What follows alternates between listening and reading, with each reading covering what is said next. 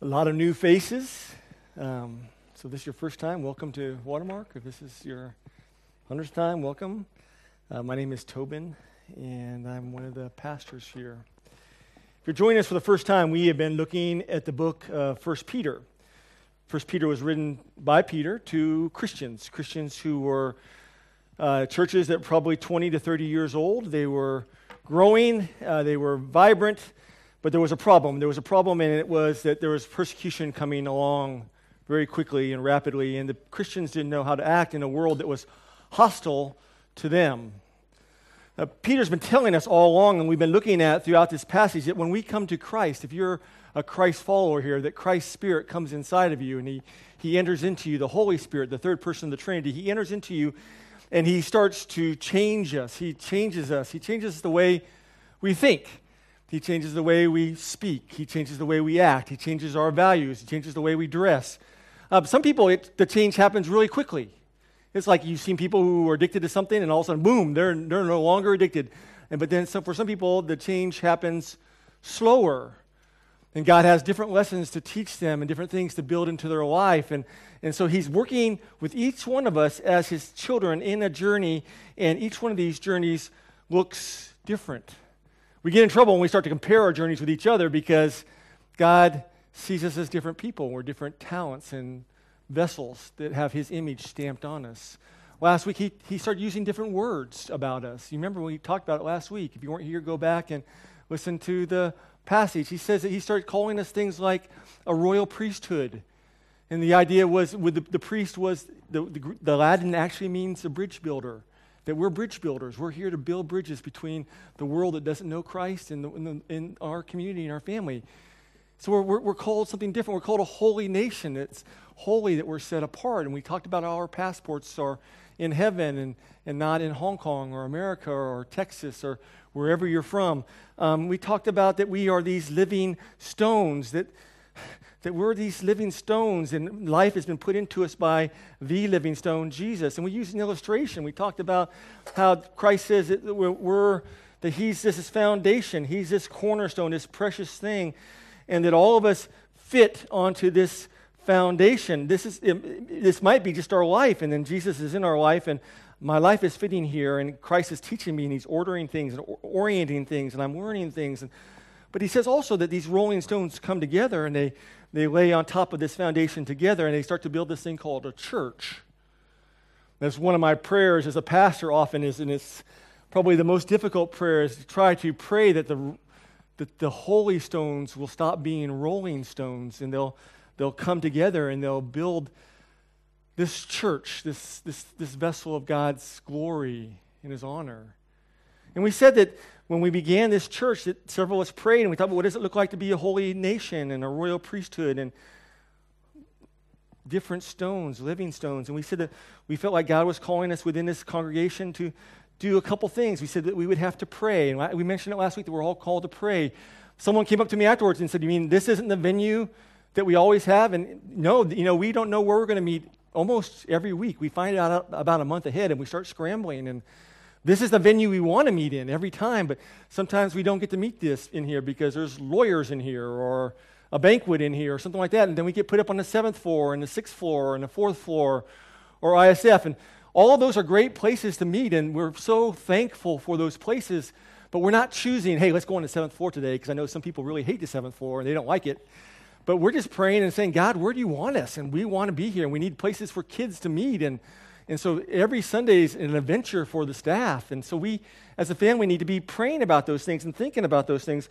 We said that every one of us needs to serve. You can't see that, but serve. That we're called to serve. That every Sunday there's 20 to 50 people that serve in here and do different things. And Sunday school teachers and teaching and leading and worship.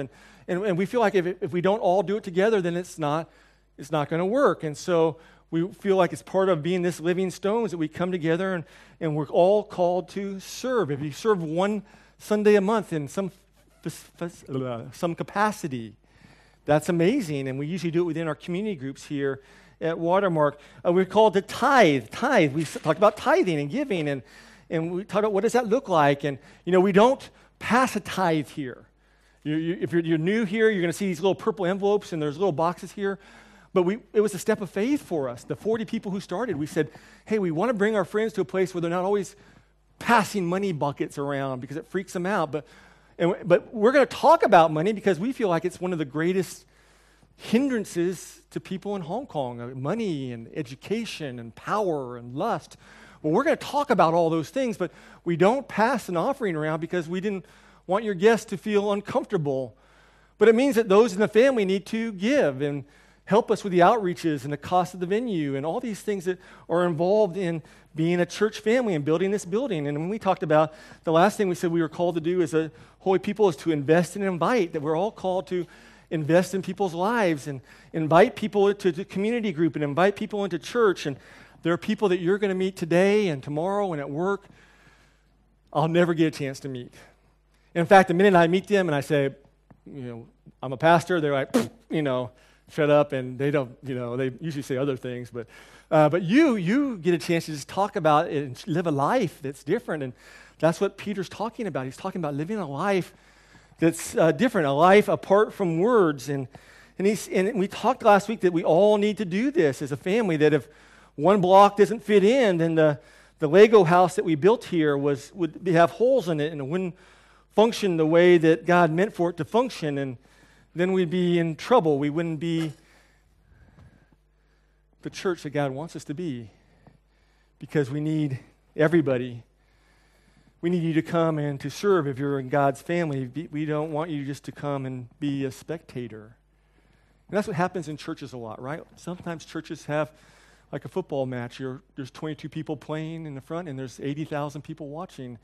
But we believe that for you to serve and to do all these things, it will actually make you a better you. It's a step of faith and trusting the Lord. And then we come to this passage this week, and we're looking at it, and I know some of you are laughing. I mean, some of you, the minute you heard the word submit, you just shut your mouth and said, there's nothing I'm going to listen to here. There's nothing I can learn from here. And some of you are laughing at me because you're like, oh, Tobin, he just opened this hand grenade, and he's holding this hand grenade there, and he's going to blow himself up. And let's see how long it takes him to blow himself up with the word submit. Maybe he'll get the pin in, but he's probably going to blow himself up, because it's just it's the S word, in Christianity and in the world today. No one wants to talk about submitting or what that looks like or submission. It's crazy, but, Paul, he talks about that. He's been talking about that, but it's scary. It's scary. I used to work in a hospital. I studied medicine, and I did trauma unit, which was my love, and then I can remember I was working in a cardiac care unit one day and with the doctors and just kind of interning and watching things, and this guy came in, and he was probably my age, a young 50, and but he had his massive heart attack, and I had a heart attack 10 years ago. Mine was about medium, and his was really bad. And he was frail, and he was not doing good. And his wife came in all dressed, and she looked beautiful. And she walked in, and they walked into the doctor's office. And the first thing the doctor said to him was, can you step out? I need to talk to your wife alone. And so he's kind of concerned. So he got up, and he stepped out, and the doctor and the wife were talking. And the doctor looked at him and said, your husband's in really bad shape. I mean, any kind of stress, any kind of things that can agitate him, it will kill him. And she's just taking notes and listening, and she's just so meek and just wants to help her husband, right? And he goes, so you just need to remove all stress from his life. You can't have any stress in his life. So when he comes home, there can't be any kind of stress or things like that, and you don't need to talk about stress. You need to talk to the kids about being quiet in the house, because at this point it's very delicate, and it could kill him. It would be really bad. Stress is bad. And she's like taking notes, and she goes, you need to cook him his favorite foods. You need to cook things that he likes, and because sometimes eating meals can make you upset and digesting and things like that. And so you need to cook his really, really food. And go, okay, thank you, doctor. And she goes, and you need to dress nicely. You need to present yourself so whenever your husband comes to the front door, you greet him and you smile and you look the best that you've ever looked, and you're just beautiful, because that will just relieve stress as he walks in, and he'll just like, sanctuary, a place of home, it's peace, I'm okay. And she's taking these notes down, and he goes, one other thing is, you need to have sex with him. because sex has been known to be this thing that relieves a lot of tension and stress. And so you need as a wife to have sex with your husband. And in fact, you need to have sex whenever he wants it.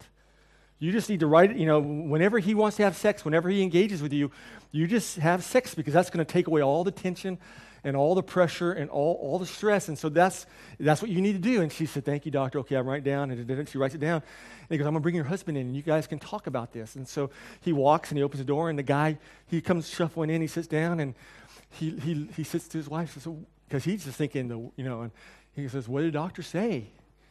And she says, "Honey, I love you, but you're going to die."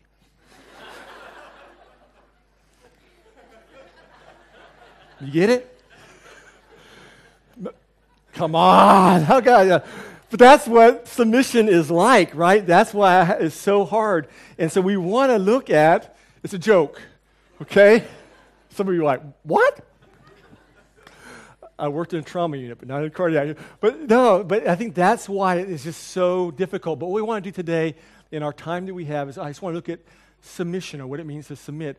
I want to look at a little definition of it. I want to look at some examples of what it is and what it isn't in our world today, because I feel like we have all these things bombarding us, and this is what it means, this is what it doesn't mean, this is what it means. So we want to look at that definition, what it is or what it isn't, and then how do we do it? How do we come about it?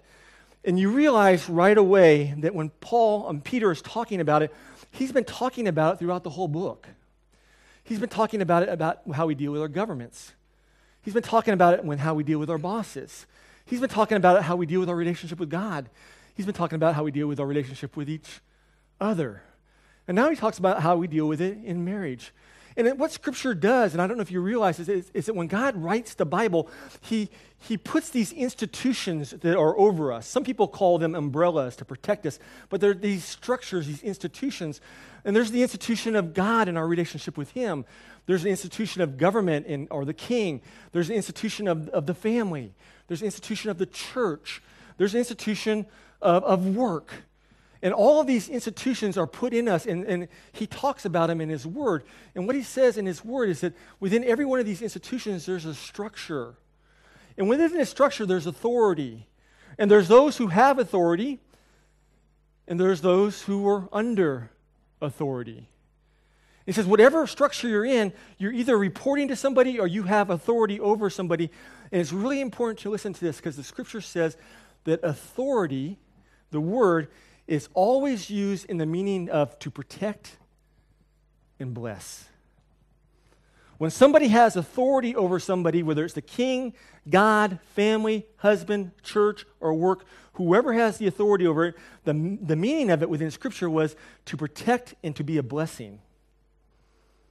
Authority was never meant to benefit the person who has authority.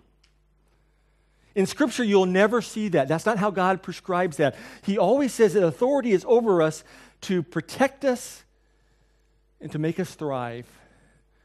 And that's the number one responsibility for those who have that authority. But what Scripture says is that sin came in and it broke up all of these relationships.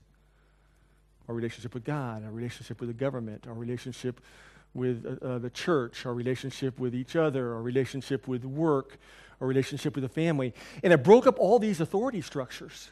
And so now people don't know what to do and how to live within these things. And so Peter is teaching you and me, he's saying as Christians now, we need to go back to the way it was before. That when God's Spirit comes into us, God's Spirit changes us. The word submit, it's a military term. It actually means to stay in rank. That's what the Greek word means. It means just to get put in rank. But the Bible, it doesn't use it that way. The Bible uses the word submit as an attitude of our heart, an attitude of our mind. It says that submission is a choice. It's just something that we willingly yield to the one in authority. That we do it, we yield to the one in authority, whoever that is within the structure, God, government, church, family, husband, work. We yield to those people in authority because we want to honor God. Does that make sense? The word actually means it actually means, I don't like using a lot of Greek words sometimes because yeah. But anyway, I can barely speak English sometimes. So, but it means to be ordered in God's will.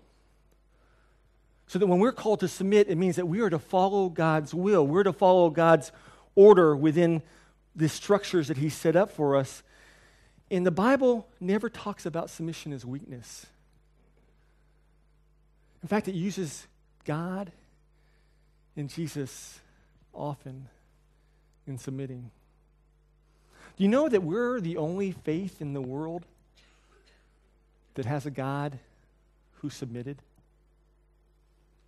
You know, no other faith, no other religion, no other belief system would even think about having a God who submits to people underneath Him. But the passage says that Jesus, who is God, submitted to us so that He might bring us to a new place. The idea behind submission biblically is always to bless, to protect, to make better off.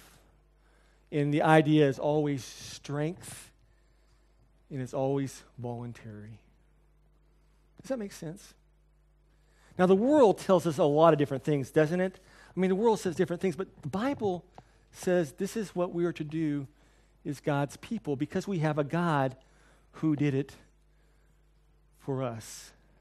When you read Scripture, what you see right away is when God set up these structures, what He said is that unless we submit within these structures, unless we give in and follow out of obedience to what He said, these structures won't work. There's not going to be harmony between us and God. There's not going to be harmony between us and our government and king. There's not going to be harmony between us and our boss. There's not going to be harmony between us and our wives or our husbands. I mean, we talk a lot in our churches about serving, but what we hardly ever talk about is submitting and submission. But in the language, at the core of serving, is this idea of submitting and submission. That you can't truly serve another person unless you submit to them. And you submit to them. The Scripture tells us in 2 books in the very front of the Old Testament, we're going to study them one day, probably in our 5th or 6th year. In Isaiah 14 and Ezekiel 28, it says, at one time there was an angel. He was the most beautiful angel. His words in Hebrew and Greek actually means he was a covering angel. He covered the throne of God. He is the most perfect creation. In Ezekiel 28 and Isaiah 14 says that this angel, Satan, was kicked out of heaven because he didn't want to submit. He didn't want to submit. He didn't want to obey God. And then we read in the first book of the Bible, Genesis, this same angel, this demon, he comes into creation, into these structures. And he enters right into the relationship of man and God and husband and wife. And what he does is he uses the same thing that he used on himself. He talks to Adam and Eve about looking out after their own interest. He talks to Adam and Eve about disobeying God and not submitting to Him, because if you submit to Him, then you're not going to get everything that you want. And they listened. And those structures became fractured. I mean, you see it again in Matthew and Mark and Luke. We spent 3 years going through Luke. And all throughout Luke, you see that Satan, this perfect angel who's fallen now, he comes to Jesus. And how does he tempt Jesus? He tempts him the same way in the authority structures. And he tempts Jesus not to submit to God. He tempts Jesus not to obey God. He tempts Jesus to be independent of God. And the Scripture says over and over and over that at the center of all of our relationships, at the center of all that God has created, there's this core sense of us working together, thinking the best of each other, sacrificing for each other, loving each other, submitting to each other, that this thing is at the center of it. And Jesus talked about it all the time in the Gospels, right? He said, hey, it's not enough just to believe me. He says, believe me and follow me. Follow, that word means to submit. It means to take our interests and put them below the interests of the person that we're helping or serving or following. Does that make sense? Now, this is a foundation. I know this is the hand grenade. I'm trying to hold on to it, but eventually I'm going to let it go. The good thing about letting it go is when it blows up and people get angry, I'm here. You can write me in emails. You can write the elders emails. We're happy to get together with you. We want to discuss God's word because we want to be a healthy church. We want to be healthy families. We want to be healthy communities. We want to be an amazing, healthy city, Hong Kong. So the grenade's going to blow up. Some of you is already blown up and you got shrapnel everywhere, but I'm not leaving. So you can email me. You can get angry with me. You can get angry with the elders, but let's talk about it. But what I hope you're dealing with is not me. I hope you're dealing with God. Because if you come to church every Sunday and there's nothing that ever bothers you in here, that's bad. Because God's words and his commandments and the laws, they are hard sometimes. And Jesus calls us to struggle. And I think this is one of the areas that I struggle with so much, and it is so hard. You know, the world says that submission has to be limited. The world says, limit your submission and make it all about authority. Only submit to those people who can beat you up. Only submit to those people who can get you what you need. I mean, we tend to think of submission as this. It's Tobin, and there's people above me, and there's people below me. People above me I submit to. They have authority to me, so I obey them. People below me, they listen to me. But my goal in life is to take those people from the top and put them where? Come on. It's church. You can talk. Where? I want to put them underneath me, right?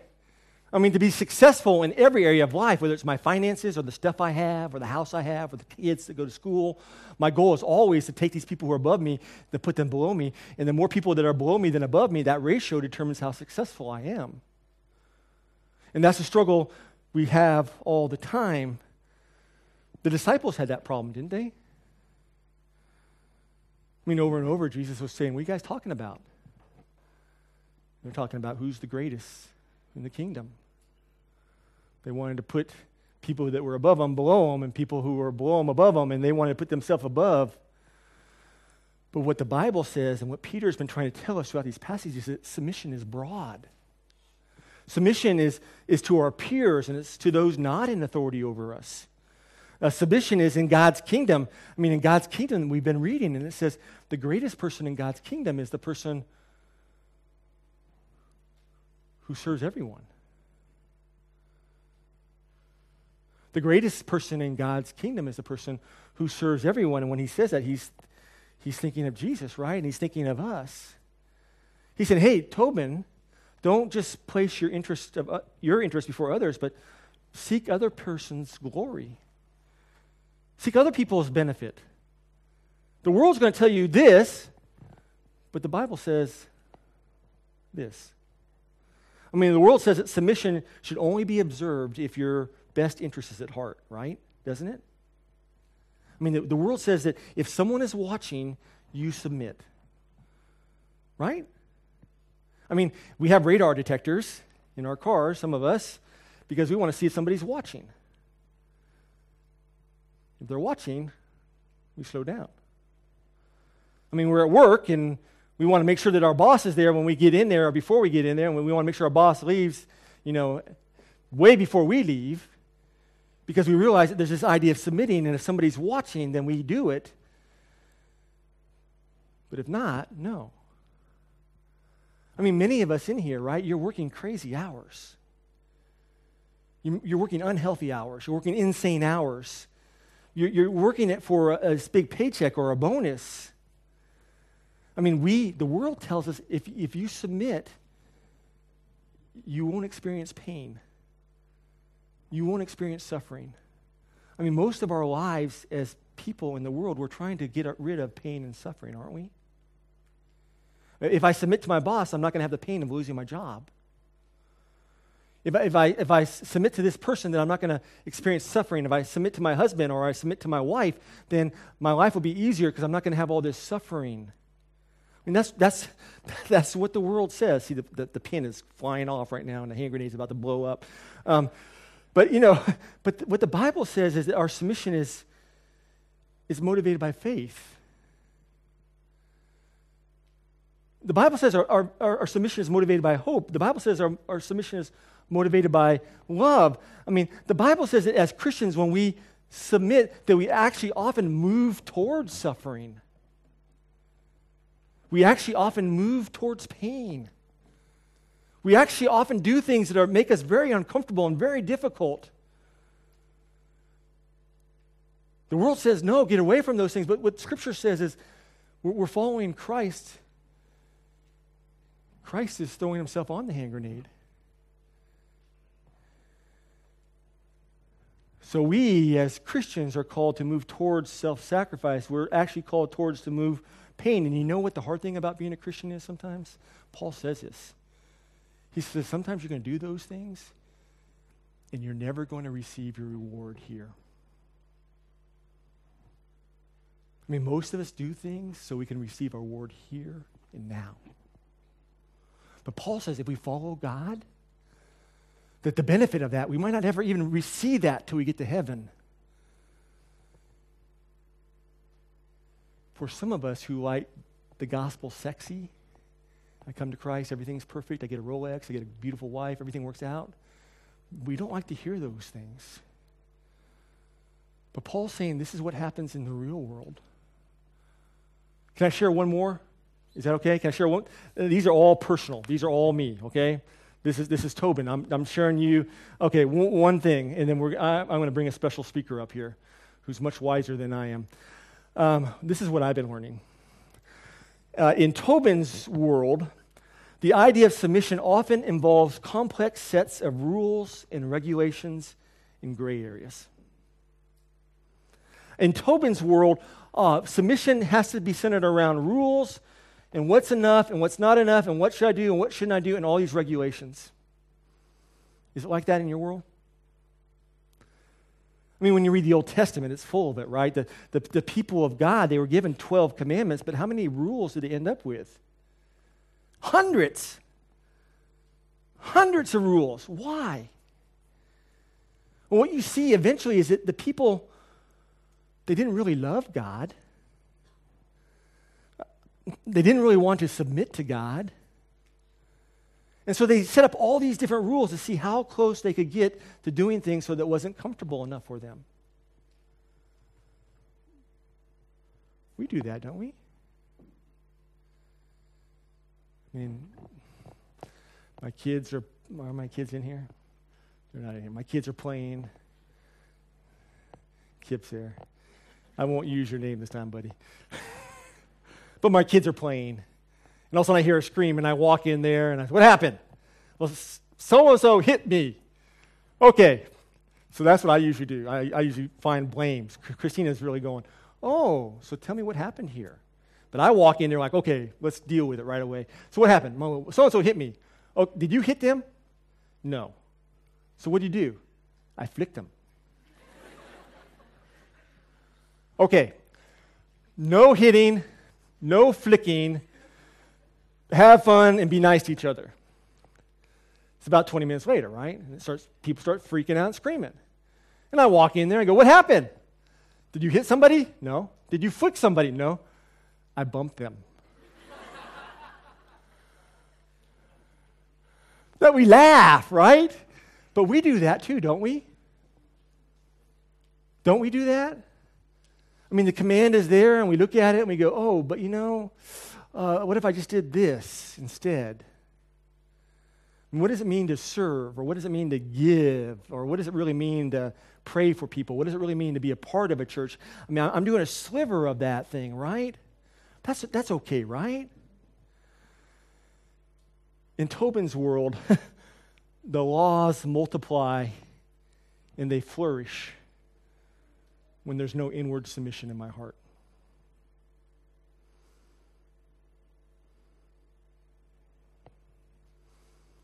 if my heart isn't after the Lord,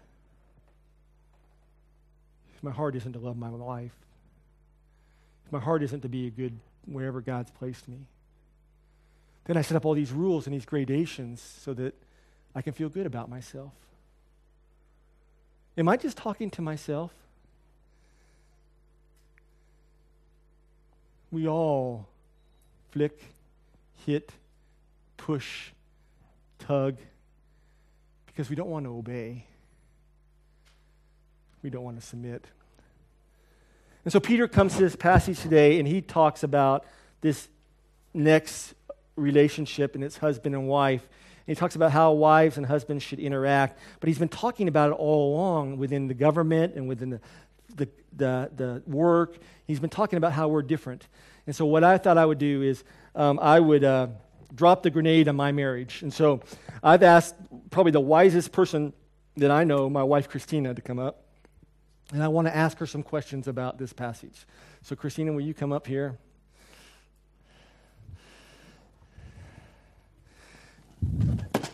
Okay. How are you doing? Good. Are you worried? Yes. Okay. So we haven't actually talked about this a lot. We looked at the passages and things like that. Christy and I have been married for 17 years now, right? And we have 4 kids, right? And Christina was heavily involved in ministry. What you don't know is she's an amazing discipler.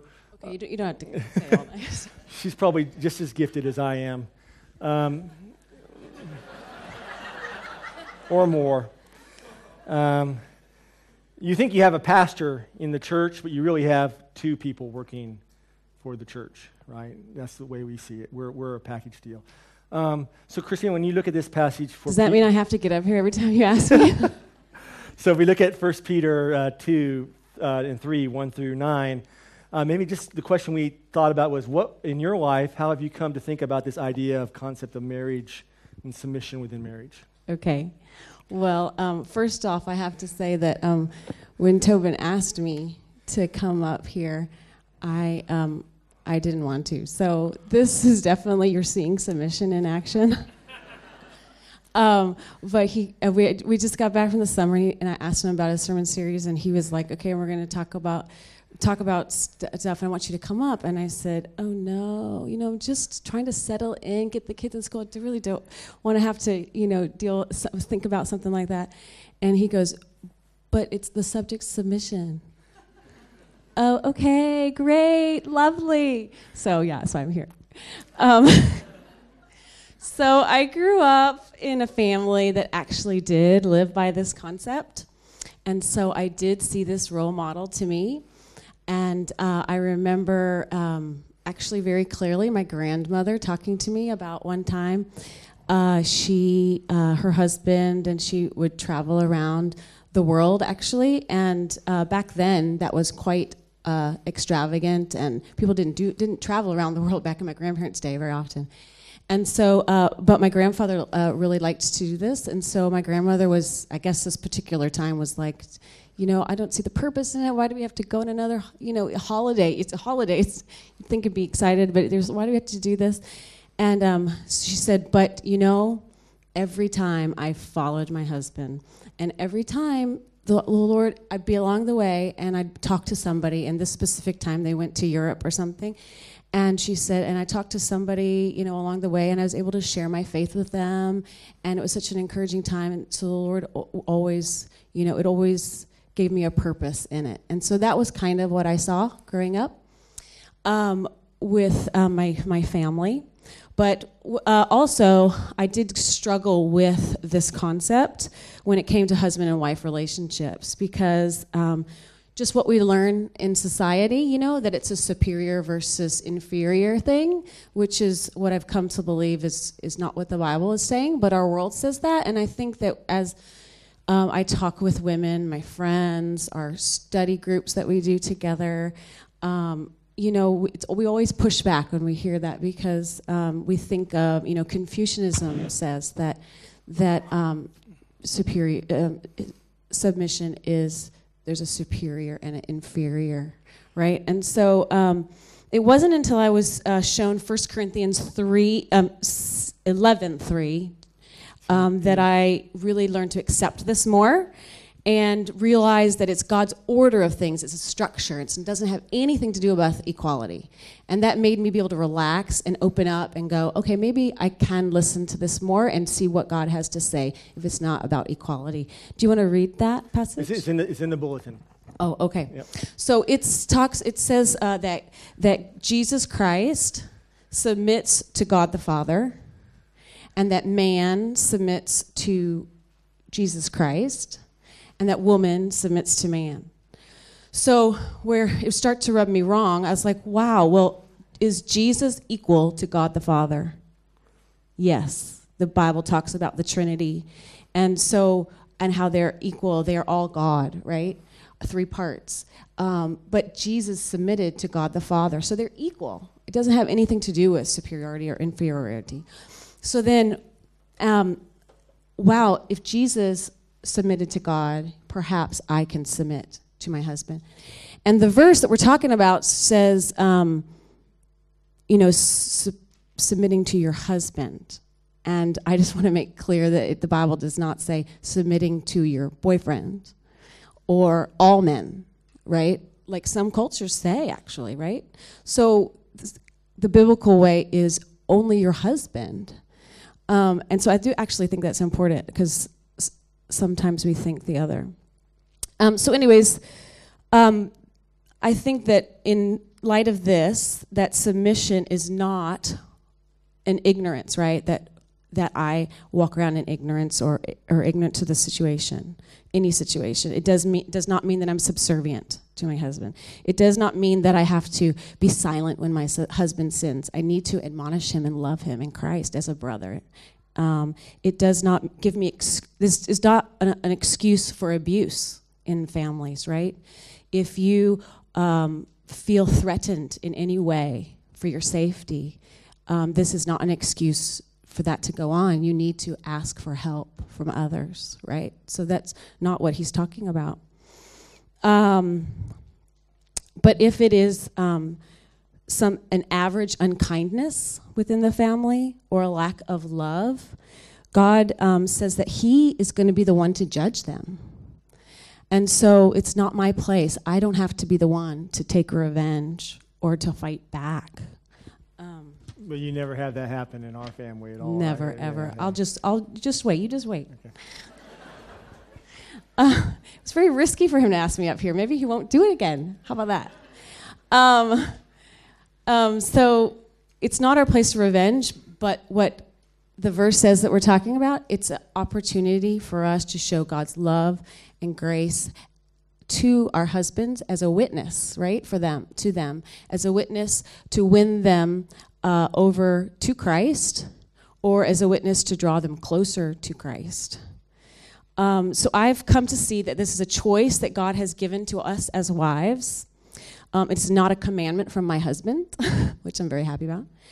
And in Colossians 3:23, it says that I'm not even really submitting to my husband. I'm submitting ultimately to God. Don't tell him that, because I think he likes it when he thinks I'm yielding to him. No, I'm yielding to God, really. And if you think about it, that means that my loving him or yielding my own desires is actually not based on his performance, right? And so if it's not based on his performance, then when I'm obeying my Lord and I'm following God and I'm trusting and caring that he's going to take care of me, I don't have to worry about my own self, that I'm following him. And this can actually save marriages. I think I've seen it save marriages when women are willing to lay their life down for their husband. Also in Ephesians 4, it says that God calls us to be humble, gentle, patient, bearing one another's burdens in love. And I grew up going to a summer camp where we had a motto that we went around chanting all day, and it's called the I'm Third model. And it's where God is first, others are second, and myself third. So that became my motto in life. Not that I'm very good at it, but then the next question would be, when we talked about it, it's like, what are some of the hardships or benefits that maybe you've, probably no hardships in our marriage, but the benefits are huge.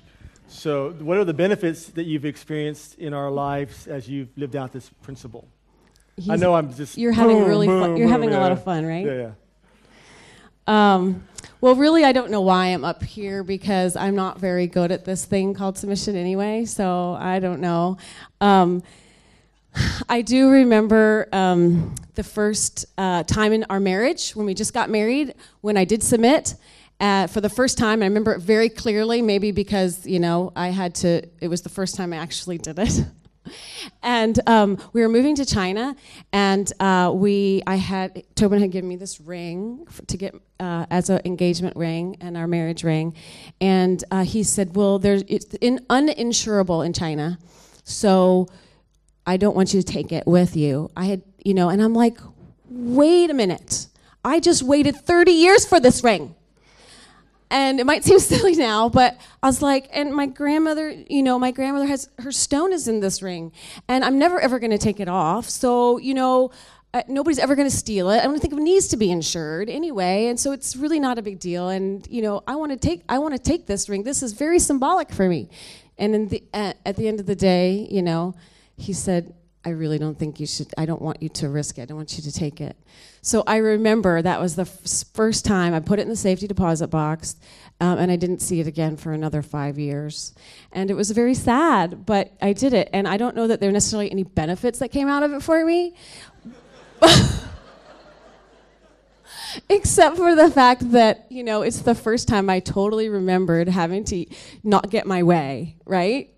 But other things, like even silly things like, going on a date night and we go to dinner.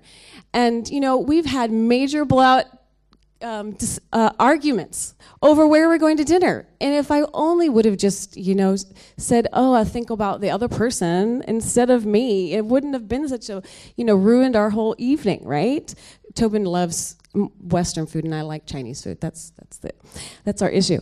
And then, when we started doing these Israel trips, just trying to give you a few examples of our life. We started doing these Israel trips when we take tour groups over to see the Holy Land, and when we started doing it, my children were quite young. They were babies.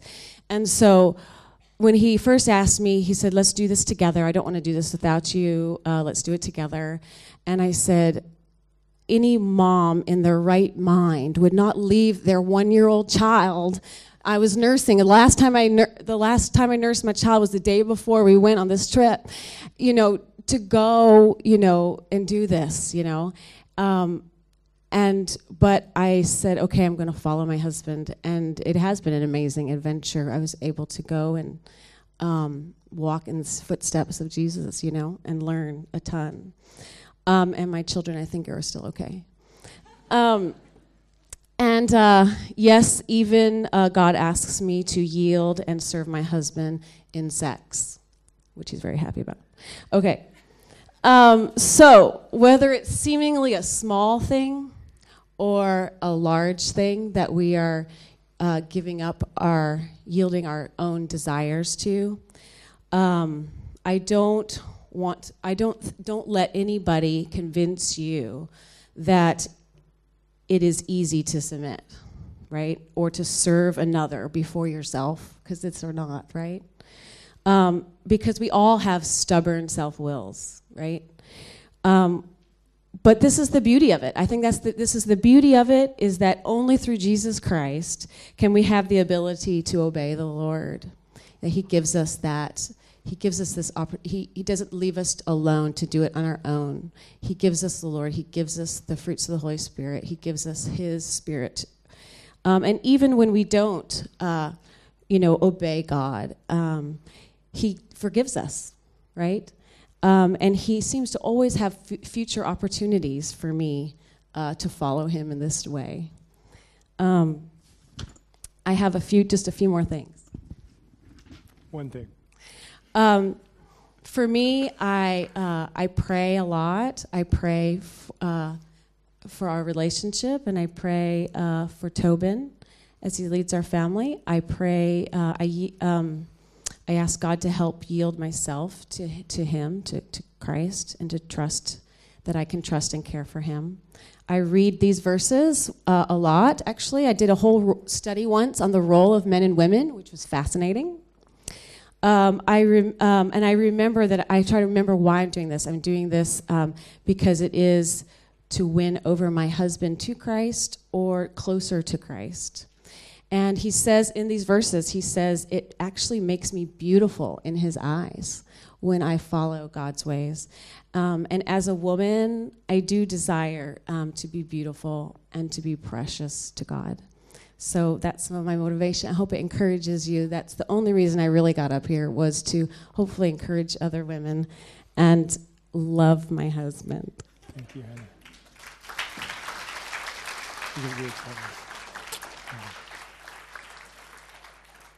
So the third question I was going to ask is, when we first saw each other, you were checking me out.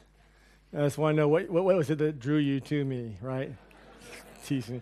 The passage is talking to all of us.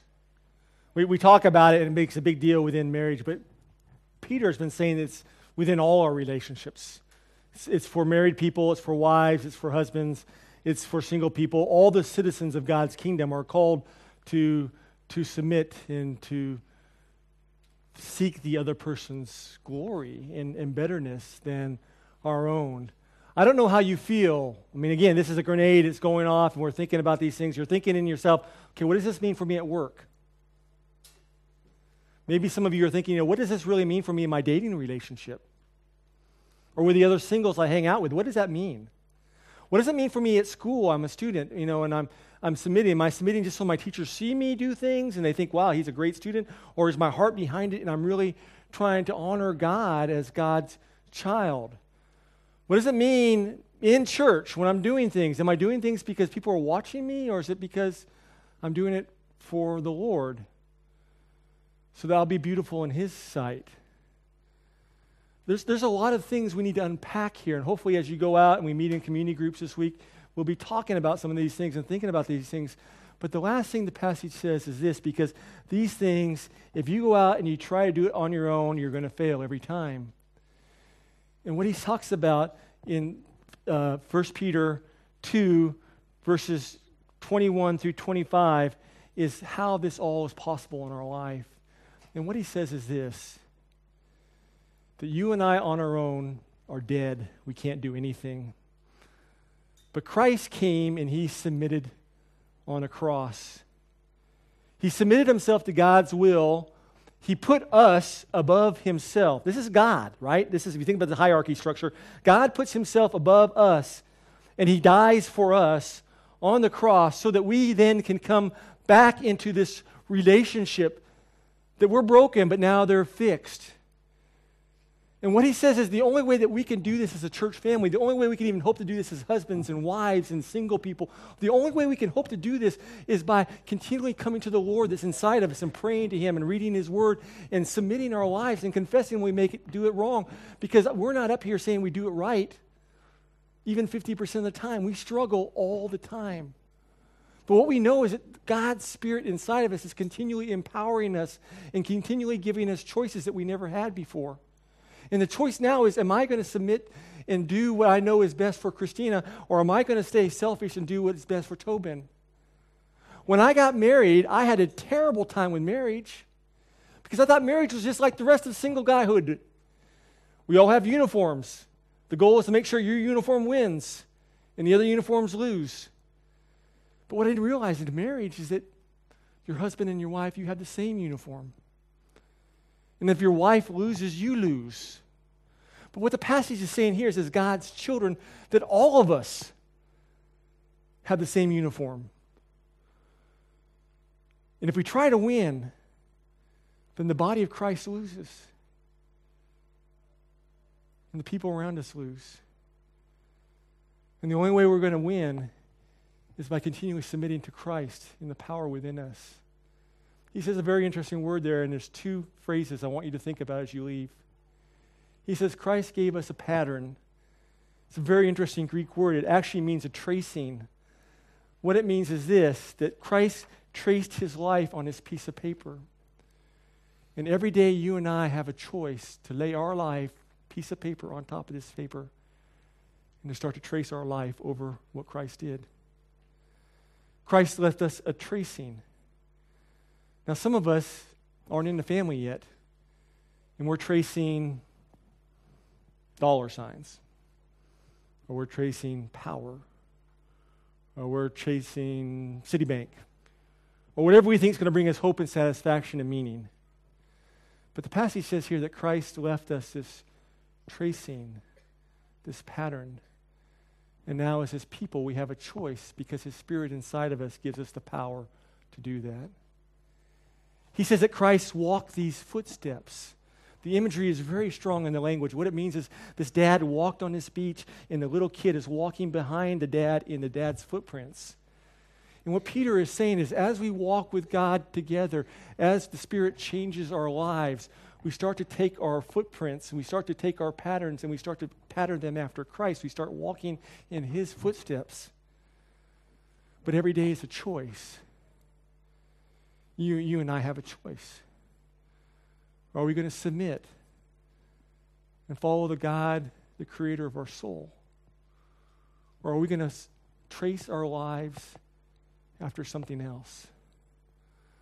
It's interesting to me, Peter wrote this passage to people who were very, very mature Christians. They've been walking with God 20 and 30 years. And he still comes back to the same thing every time. He comes back to the cross. He comes back to Jesus' sacrifice and life. And what I understand as a pastor is that that's what all of our life is about. Understanding the cross, how it impacts our work, how we interact with our government, how we interact with our family, how we interact with our colleagues, how we interact with other singles, understanding grace and the power of God's Spirit within us. We can give you 50 things to do when you leave here, but all that's going to do is make your performance better. It's going to be those laws, Tobin's laws, prolific. But what we're talking about is our heart. And the choice is, are we going to let God change our heart? Or are we going to keep the heart the same way it is? It's step by step. I fail. Okay, God does something. Fail. Okay, God does something. But when I realize that God is taking us on a journey, and the question is, do we want to go with him? Does that make sense? Always comes back to the cross. Always comes back to what Jesus did. Always comes back to a choice. Are we going to use that power, allow that power to change us? Or are we going to follow in somebody else's footsteps? Father, we thank you for this day. We thank you for your word that is living and active. This is true today as it was 2,000 years ago as Peter shared it to all these churches that were about to struggle with persecution and death and difficulties as your people. Father, I pray for us in here. I know that there are many of us in here right now that we are copying, drawing, tracing something else besides you. We have our hope in the job. We have our hope in Hong Kong. We have our hope in our body. We have our hope in our ability to think and be clear and outthink and outtalk other people. We have our hope in all these things, and we're tracing this life. But if we were honest and looked at the end picture, we'd realize that there's very, very little hope there. So I pray for those of us in here who are tracing something different and haven't yet entered into the family. I pray that they would ask questions. They would seek the people that brought them. I pray they would come talk to Christina and myself, and we would talk about these things and look at your Son and look at the claims of your word. And Lord, for the rest of us in here who've been on this journey and we've been walking in these footprints, but then all of a sudden we realize that we've lost the footprints. And we look behind us and we look in front of us and there's no feet. And we're just going down this trail on our own and in our own power and our own strength, and we're lost. Father, we just come before you and we just confess our selfishness and our pride and our arrogance and our self-sufficiency as your people. We're so thankful that you're always watching us. We're so thankful that you give us other opportunities to obey and to trust you. We're so thankful that you're the God of second chances and that you never give up on us as we sing. But I don't know if we really believe that. And Lord, we pray for this church. We pray for the people who serve and for the people who speak, and pray that our lives are different than the people around us. We pray for the offering that's being taken, that it would honor you and allow us to do the ministries that you've called us to do. And we pray just that we would be your hands and your feet in this amazing city called Hong Kong. But I thank you that we do it together. And I pray that if there's any words that we spoke today that were not of you, that we would quickly forget those things. But your word, that precious nugget of your Son and his life, help us to think about that. Help us to live that out in every area of our life. I know there are students here, there's teachers here, there's doctors here, there's lawyers here, there's bankers, there's housewives, there's husband wives or husbands, and all those people where we have to just every day think about, what does it mean for me? What does it mean for me? What does it mean for me to trace my life after Christ? What does it mean for me to walk in his footsteps? I know that we need this message even more when difficult times come. And your word says they will. If we're different, difficult times will come. But we have a shepherd who watches after our soul and who takes care of us. And so we come to you today, our shepherd. We love you. We need you. We pray these things in Jesus' holy name. Amen.